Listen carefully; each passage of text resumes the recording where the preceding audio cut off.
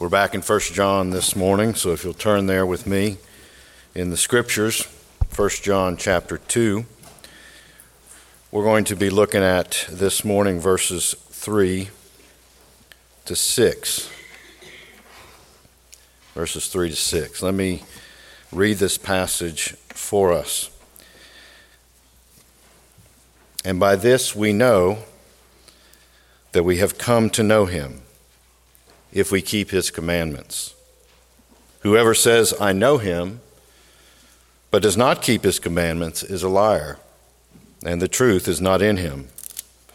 But whoever keeps his word, in him truly the love of God is perfected. By this we may know that we are in him. Whoever says he abides in him ought to walk in the same manner in which he walked.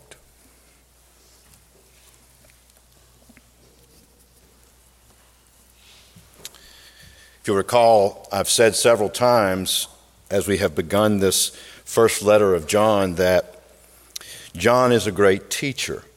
And what he does is he reiterates over and over in different ways central truths in this book. We've already seen several of the things that he is in a cyclical manner addressing. And two of the main things are knowledge and obedience.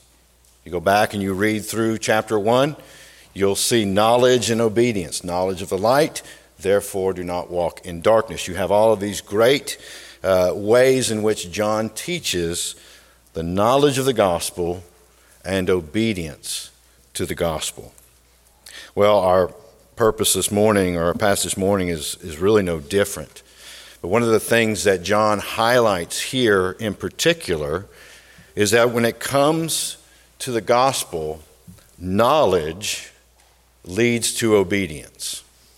Let me say that again. Knowledge leads to obedience. He says that here, that if we know, then we will do. So I want us to consider that this morning. And from a Christian perspective in particular, what is it that the Christian knows? And what is it that the Christian does in terms of that knowledge? So two things this morning, our knowledge, and secondly, our obedience. So let's think about our knowledge first. In verse 3, we see John write this, and by this we have come to know that we know him. And then he goes on to speak about obedience. But the language here is intentional. To know is one of John's favorite words in this letter. In fact, in his gospel as well. We have written these things at the end of the gospel of John so that you may know that Jesus Christ is Lord, and so that you might have life in him.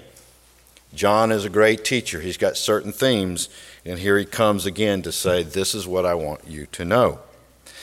So to know something in Scripture is not simply an acquaintance with something or a knowledge of it in precept form or in a decree form like a proposition in terms of the things we think like in science, that gravity is seen in the world around us and such things as that. Propositional statements. Now, knowledge does have propositional statements. There is truth, there is fact, and we understand these things. But to know, in terms of scriptural expression of knowledge, is not simply a knowledge of fact, or a knowledge of truth, or a knowledge of content. To know something means to have an intimate understanding, an awareness of something that isn't simply an object. It involves the whole being. Early in the scriptures in Genesis, it says that Adam knew his wife and she conceived and bore a son. This expression between husband and wife, to know, isn't simply objective knowledge or content. It's the idea of an intimate association with one another that involves the whole person. Body, soul, mind, in the union that is the covenant of marriage. That's what's involved. That's a knowledge that supersedes or goes beyond information. You wives, do you know your husbands? And I mean in the sense of you know what they're like, right? You know their tendencies. You know how they think. That goes beyond information, doesn't it? That's a practical life experience.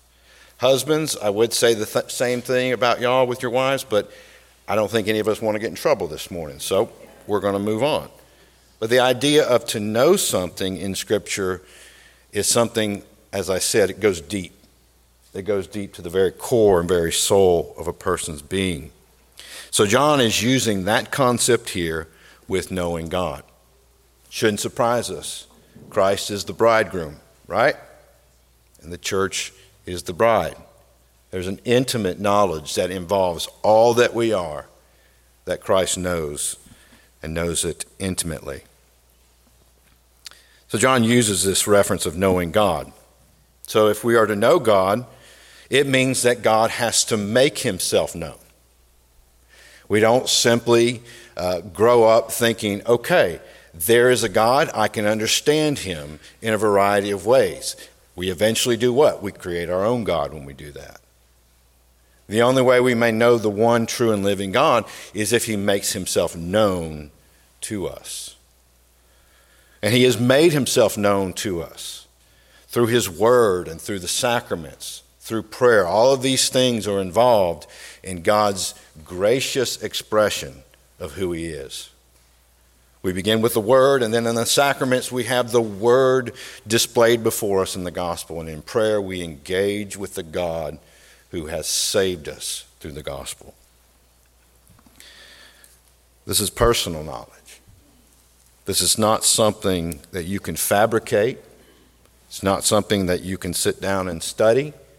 To the degree that you have this type of intimate knowledge of God, we need to remember this is not a superficial acquaintance. You know, like in the South, everybody knows everybody, but you don't really know everybody, do you? You don't know what goes on in their minds and in their hearts, or what goes on behind closed doors when nobody is around. You may have a persona outside the home, but in the home, it's a lot different. This is not a superficial acquaintance with Christ. It is an intimate interest in the Savior.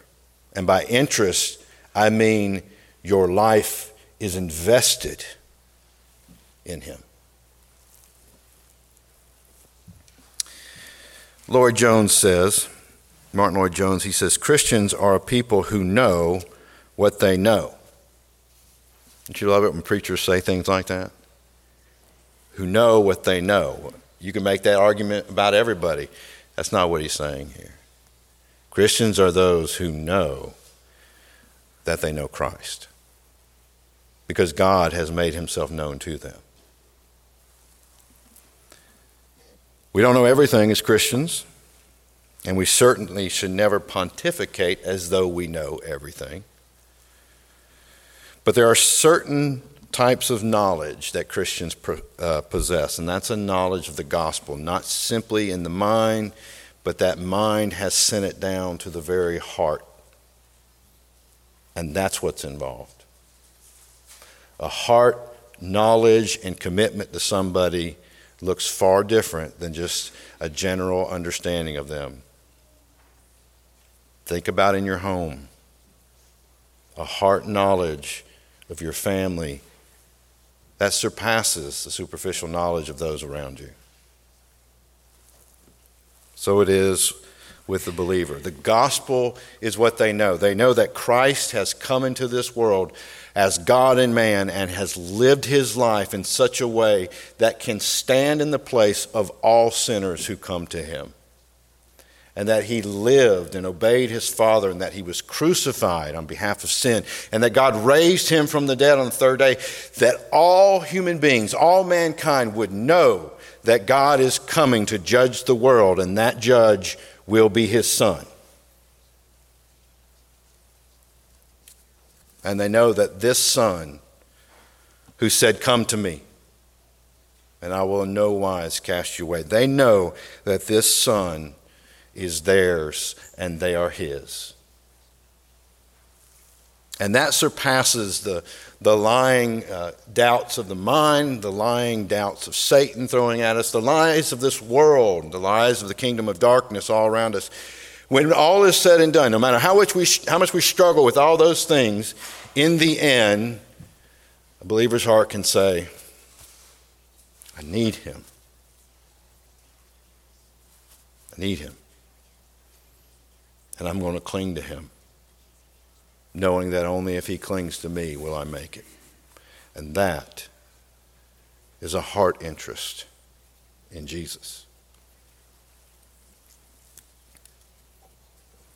The gospel of salvation leads us to seek a greater depth of the knowledge of Jesus Christ. Let me point to our confession. Our confession points to the fact that it is our duty to grow in our knowledge of God. It's our duty. Not so much in the idea of putting a yoke, but a duty in the sense of, as a child of God, he commands you to know him more, because he wants you to know how wonderful he is. Our confession says it is the duty of everyone to give all diligence and make his calling and election sure, that thereby his heart may be enlarged, that thereby the believer's heart may be enlarged, and enlarged in peace and in joy in the Holy Spirit, in love and thankfulness of God, and in strength and cheerfulness, in the duties of obedience, the proper fruits of assurance. He's saying the knowledge of Jesus Christ is what leads us to pursue more. We must. If we don't, there's a question mark, isn't there? Are we giving lip service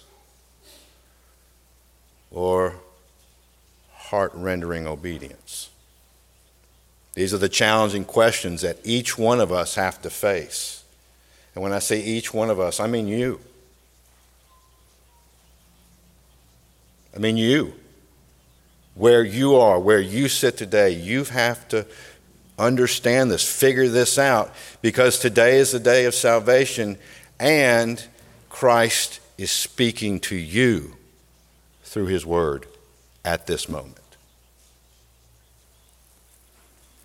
He would not have us as Christians to be uncertain. He doesn't delight in those who walk around saying, "Oh, woe is me. I just can't know. I can't ever know because my sin is so great." Well, if your sin is that great, then how much more do you need to throw yourself on the Savior?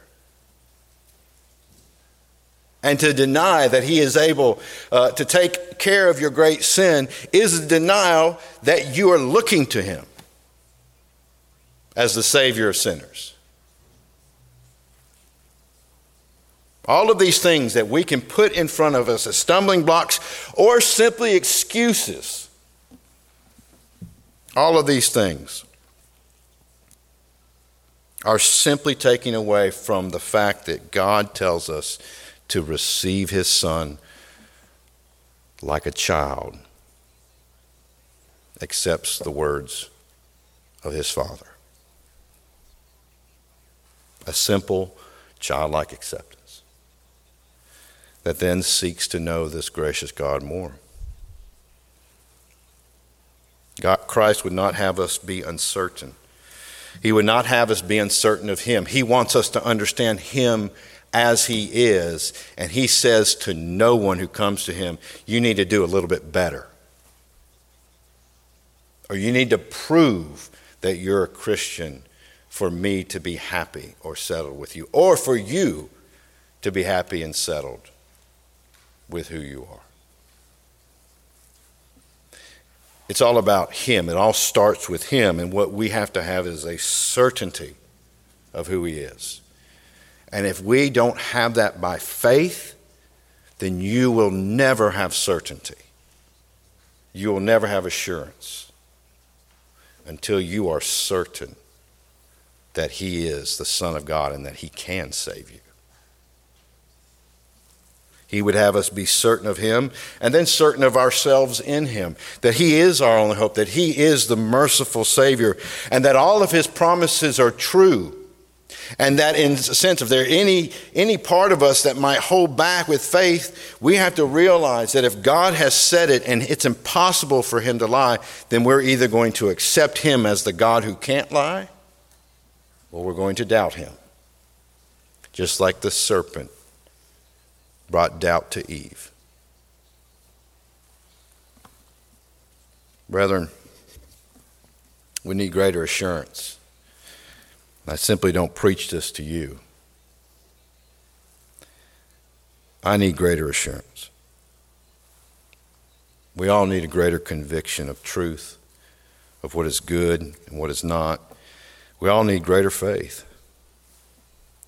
And that doesn't come by us mustering up within us a better faith. That faith grows when you grow in your love for Christ and your knowledge of him. That's how faith grows. Sincere, humble knowledge of Jesus Christ as Lord is what helps you to face life. It's what helps you to witness to others. It's what helps the church to continue to abide with one another in the midst of all the mess that exists within the church. It's the knowledge of Christ that keeps us together. And that's the only thing that will. So we thought about our knowledge. Let's then move on to consider our obedience. If we've come to truly know God, then we will obey him. And obedience is the confirmation of the knowledge. Keep that in your mind there. Obedience is the confirmation of your knowledge of Christ. What do I mean by that? It means this, that saving knowledge and the saving position of a person begins through the knowledge of Jesus and leads to obedience to Jesus. There is no compartmentalization between the two. Now, if we're talking about theology and theological study, we go down a different road. But in terms of life, knowledge of Christ naturally flows out into obedience. There is no distinction. If you believe, you follow. That's what he said. Jesus said, follow me. So that's something we need to keep in clear view. So when he says in verse 3, by this we know that we've come to know him if we keep his commandments, he's showing us once again that obedience to God's commands is the test of whether or not we know him. Is the test. Now, what do I mean by test? I don't mean you have to pass a test. That's awful, right? Don't you hate taking tests? I do. I hated them growing up. And I hate it in the American system because they just teach you to pass a test. They don't educate you. This is not about passing a test. This is about the fruit that comes from the vine. So if there is fruit on the vine, then it is the reality of fruit or renewal in the heart. Knowledge in the heart leads to fruit of the gospel. So that's the type of obedience we're talking about here. This is not a mystical thing. There are certainly mysteries involved in God's purposes, but we're not talking about that. We're talking about obedience. It's not a mystical thing. It's simply loving Jesus and doing what he says. This involves his moral law. The things that he says are sinful, that you must never do. Have other gods before him, commit adultery, all those other 10 commandments we read earlier and I can't think of right now. Thank you, Jim, for doing that. Yep. Coveting, you know what I mean. All right. That moral law summarized in the 10 commandments. That's what he's talking about. And we have to understand what these commandments are. They are love for God and love for man. Jesus said, the first and greatest commandment is that you love the Lord your God with all your heart. And the second is like unto it. He doesn't stop, does he? He goes from one right into the other, that you will love your neighbor as yourself. On these two laws, the whole law is built. When you go to the 10 commandments, the first 4, what do you see? Love for God. This is how you love God. What do you see? Love for man? 5 through 6. It's about loving God and loving your fellow human being to the degree that you seek to never wrong them.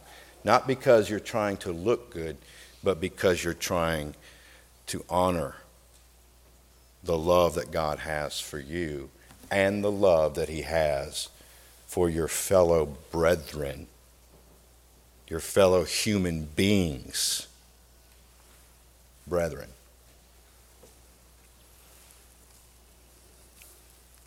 In this, we're told that the love of God is made complete. We see that in verse 5. But whoever keeps his word, in him truly the love of God is perfected. So whoever keeps his word. This is in parallel with the commandments, which is such a wonderful thing for us to think about. When Scripture says law, it's not always talking about particular commands. It's referring to the whole counsel of God. Sometimes it refers to the first 5 books of the Bible. Sometimes just simply to all of the Mosaic administration. Sometimes simply to the decrees and precepts of God. The point is that you see him say not only the commandments, but he uses the word of God. Obedience to the word of God. Whoever keeps his word, whoever seeks to live holistically according to the whole counsel of God, they have the love of God truly perfected in them. Now, what we see here in verse 5 is basically what John and the rest of the scriptures talk about union with Christ. Now, what do I mean by that? It means this. If we are in God and united to God through Christ, then this is what life will look like. Verses 4 through 5. If we say, I know him, jump down, verse 5, then the love of God is truly in him. How is that? Because Christ is in him.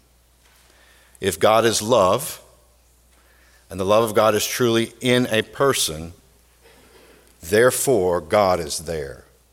And how does God get into a person? Union with the Son. If we are united to God through the Son, then we're going to look like our Father in heaven. That's simply what I'm getting at. Any of you ever seen my children? You would not mistake them if you saw them.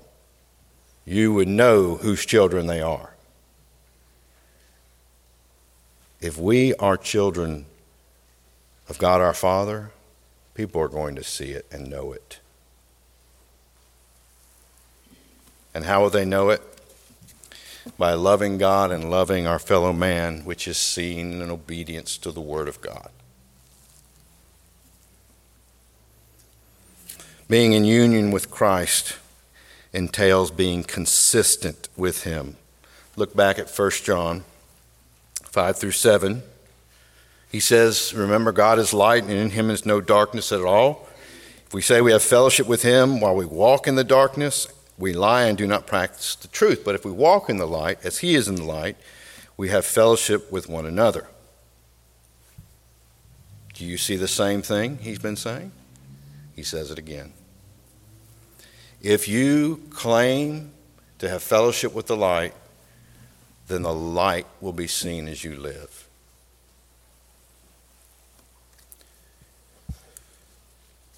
Now, John does not leave us with an example, without an example of what this looks like. He says in verse 6, whoever abides in him, that is in Christ, ought to walk in the same way in which he walked. That's how we measure our lives. Is Christ-likeness being seen? Not that you are going to look exactly like Christ. That will never happen in this life. But are you seeing your mind and heart beginning to change with how you think about life, with how you think about the way you speak to your spouse, or the way you treat your children, or children, how you respond to your mother and your father? Does it affect the way that you address those who are your enemies, or those who are hostile? Does it affect the way you forgive, just as you have been forgiven? All these things are seen in our Savior's life, and he calls us to go and do likewise. Acts 10, verse 38, we're told how God anointed Jesus of Nazareth with the Holy Spirit and power, and how he went around doing good. Isn't that a great expression of what he did? He went around doing good. And that's the question. If our Father does good, and he has shown us that good in Christ, and we see what Christ did that was good, then we are to go and do likewise. There's an important word here. For the Christian, the walk of obedience is not an option. In the ESV, you see the word ought, O-U-T, O-U-G-H-T. I can't ever spell anyway. Whoever says he abides in him ought to walk in the same way he walked. That word ought is the verb that means is obligated. So not ought in the sense of should, but ought in the sense of must. There is no option. We must walk in the ways that Christ walked, knowing his righteousness covers us completely, and yet going forward, knowing that when sin comes, when we mistake, when we mistreat someone, when we sin against God, there is mercy and there is grace to keep going. And to grow in that knowledge of the love of God in Jesus Christ. One of the things I've been saying to my students lately is just how much Christianity is a learning process more than it is anything else. You have to learn godliness because we're not naturally godly. It's a lifelong process. And if we fix our eyes on Jesus, he will make us progress one way or another. We're debtors. We're obligated. We're debtors to mercy alone. We're debtors to Christ. And the more we realize this, the more we will love him and we will care about others. And the more we love him and care about others, the more we will see very clearly that we aren't what we used to be. That the act of the Spirit within us has changed us. And he has not let us go. And he will never let us go. been speaking to Christians this morning, but let me also throw out there something as well with regard to wherever we are. There's another side to John's argument here. Verse 4, he says, "Whoever says, 'I know him,' but does not keep his commandments is a liar, and the truth is not in him." Now, you may be thinking, well, where did I hear that before? At the end of chapter 1. Remember, he's a good teacher. He brings it up in a different way, in a different context. And so what does this mean? This means that those who claim to be a Christian, yet don't live as those who know Christ, are lying. And they will show their true colors. Leopard cannot change his spots. Eventually, it will show itself. And so the question for all of us here, particularly those who do not claim to be claim to be Christians, is that no matter what you do or what we do, if we do not have the knowledge, saving knowledge of Christ, then no matter what we say, we're lying. Doesn't matter if we proclaim to be a Christian. Doesn't matter if we proclaim to be an American. Doesn't matter if we claim to be a capitalist. It doesn't matter. Doesn't matter if you claim to be a communist. It doesn't matter. It does not matter what you claim to be. You can claim to be a Christian. It doesn't matter. The question is, do you walk in the manner that he walks? Because if you don't, the truth is not with you. Let's pray. Our Father in heaven, we give you thanks for mercy. We thank you for our Lord Jesus Christ, and we thank you for the diligent patience of your apostles who have taught us and keep teaching us through their word. And Father, we ask very clearly and very pointedly that as we come to the Lord's table, that there we would see the knowledge of the gospel proclaimed to us, to our eyes, that the body and blood of Christ that was shed and broken on the tree for us, has been raised from the dead, that Jesus Christ lives, and because he lives, so we live. In his name we pray. Amen.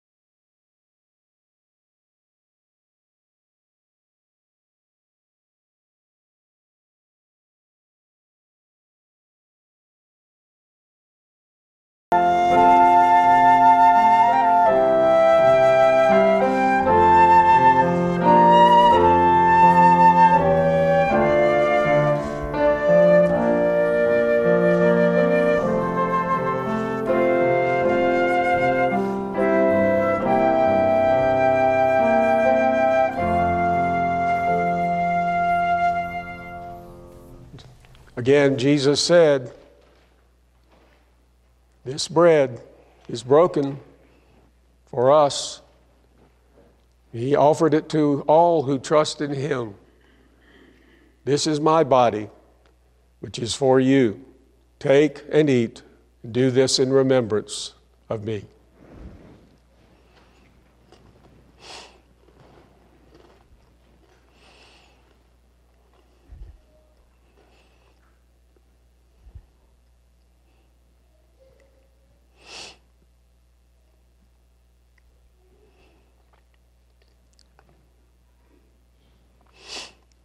And again, Jesus took the cup, instructing his disciples by saying, this cup is the new covenant in my blood, which is shed for many for the forgiveness of sins. Drink, all of you, of it.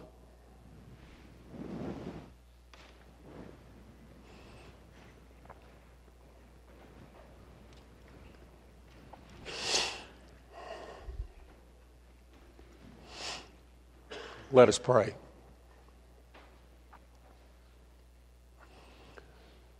Oh, taste and see that the Lord is good. Father, we are seeking to taste and see that you are good with our hearts, with the eyes of faith, looking beyond this bread and this cup to what they are designed to represent: the body of Christ, the blood of Christ, the cross of Christ. In the cross of Christ we glory. We do not glory in ourselves. We glory in your grace, your marvelous love, and the magnificent provision that you have given us in withholding not your only Son, but freely giving him up for us all. And so we praise you and thank you for our dear Lord Jesus, for his dying love and his powerful living again. And most of all, perhaps, Lord, we rejoice now that he is coming again. And we eagerly await his return. We remember that he is coming, and that should cover and color every moment of every day. Help us now, Lord, to live accordingly in the light of how you have given to us freely nothing less than your only begotten Son. Hear our prayer, for we ask in Jesus' name. Amen.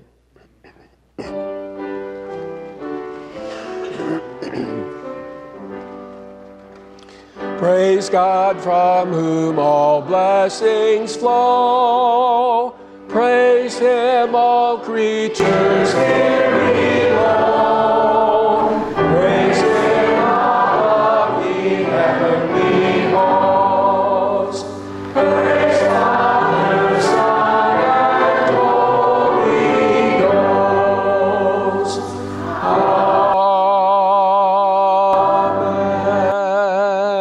Amen. Receive now God's blessing. The Lord bless you and keep you.